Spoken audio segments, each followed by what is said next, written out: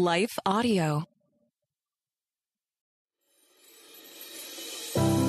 Welcome to Christian Natural Health with naturopathic Dr. Lauren DeVille. Christian Natural Health is the podcast on how to get and stay healthy, God's way. You'll hear topics on nutrition, exercise, sleep, avoiding toxicity, meditating on scripture, what supplements to take, stress management, defeating anxiety and worry, how to reconcile Eastern medicine approaches with Christianity, and a whole lot more. Now, here's your host, Dr. Lauren. Hi, everyone. If you've been injured in an accident that was not your fault, listen up. We have legal professionals standing by to answer your questions for free. Call now and find out if you have a case and how much it's potentially worth. Call 800-497-4410.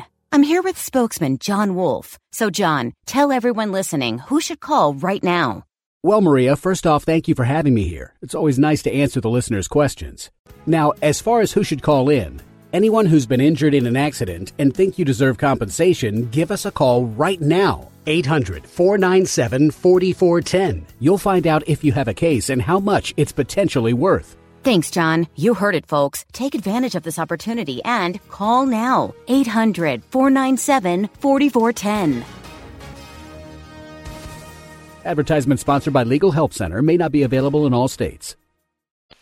Today, in lieu of a biblical meditation, I'm going to continue with my apologetic series. This series is on information theory and how it negates the possibility of DNA's evolution. In the 1940s, as digital communications ramped up, Claude Shannon codified basic concepts of how to send and receive information along digital channels. His abstract model of communication goes something like this. The message source creates a message in an encoding language, transmits the message, and then on the other end it is decoded by the message receiver. If there is a message with any coherence to it, there must be a message source. DNA is an extraordinarily coherent message. It's encoded in nucleotide bases, decoded by first RNA, and then transcribed into proteins, which then fold in 3D shapes that determine their functionality based on the chemistry of the protein sequence. A classic argument is the infinite monkey theorem. This is the idea that if you gave a monkey a typewriter, given infinite time, he might at least once, by happenstance, write Shakespeare's Macbeth, or War and Peace, or pick your favorite work of literature. Of course, one major problem is that no one argues that there was infinite time. Most secular scientists believe the Earth is a mere 4 billion years old. The probability of any combination of events occurring in sequence with one another requires multiplying the probability of each individual event. Say, a correct first letter out of 26 times the probability of a second correct letter out of 26 times the probability of a correct third letter out of 26, and so on. The probability thus shrinks exponentially. Hamlet is around 130,000 letters. The probability of a monkey typing all 130,000 letters in the correct sequence is thus 1 part in 3.4 times 10 to the 183,946 power. To put that in context, there are only 7 times 10 to the 27th power atoms in the entire universe, and 10 to the 80th protons, since atoms are made of both protons and neutrons bound together in the nucleus. Even if every one of those protons was a monkey who had been typing at random continuously from the estimated time of the Big Bang, usually supposed to be some 13.7 billion years ago, it would still be statistically impossible for one of those protonic monkeys to accidentally produce Shakespeare's Hamlet. In order to have even a 1 in a trillion possibility of that happening, we'd have to introduce the multiverse. Once again, there would need to be 10 to the 360,641 power universes, each filled with protonic monkeys typing at random for 13.7 billion years in order for this to happen.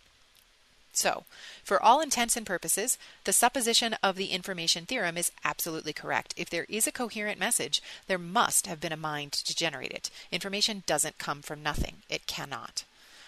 So I hope that was helpful to you. Thanks for joining me, and I'll see you next week. Thanks for listening to Christian Natural Health. This show is run by you, so please write in with topic and guest suggestions for future shows.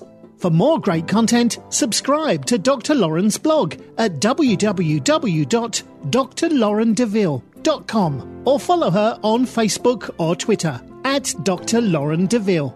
If you enjoyed the show, don't forget to share it with your friends and give us a 5-star rating in iTunes. It really helps us to stand out so other people can discover great content as well. Have a great week and God bless you.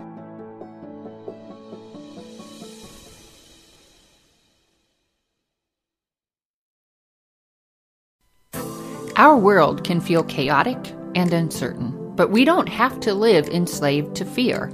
Christ has promised me and you his peace, and throughout Scripture has provided powerful tools and practical steps to help us experience greater freedom. I'm Jennifer Slattery, lead host of the Faith Over Fear podcast, inviting you to join me and my team as together we learn how to starve our fears and feed our faith.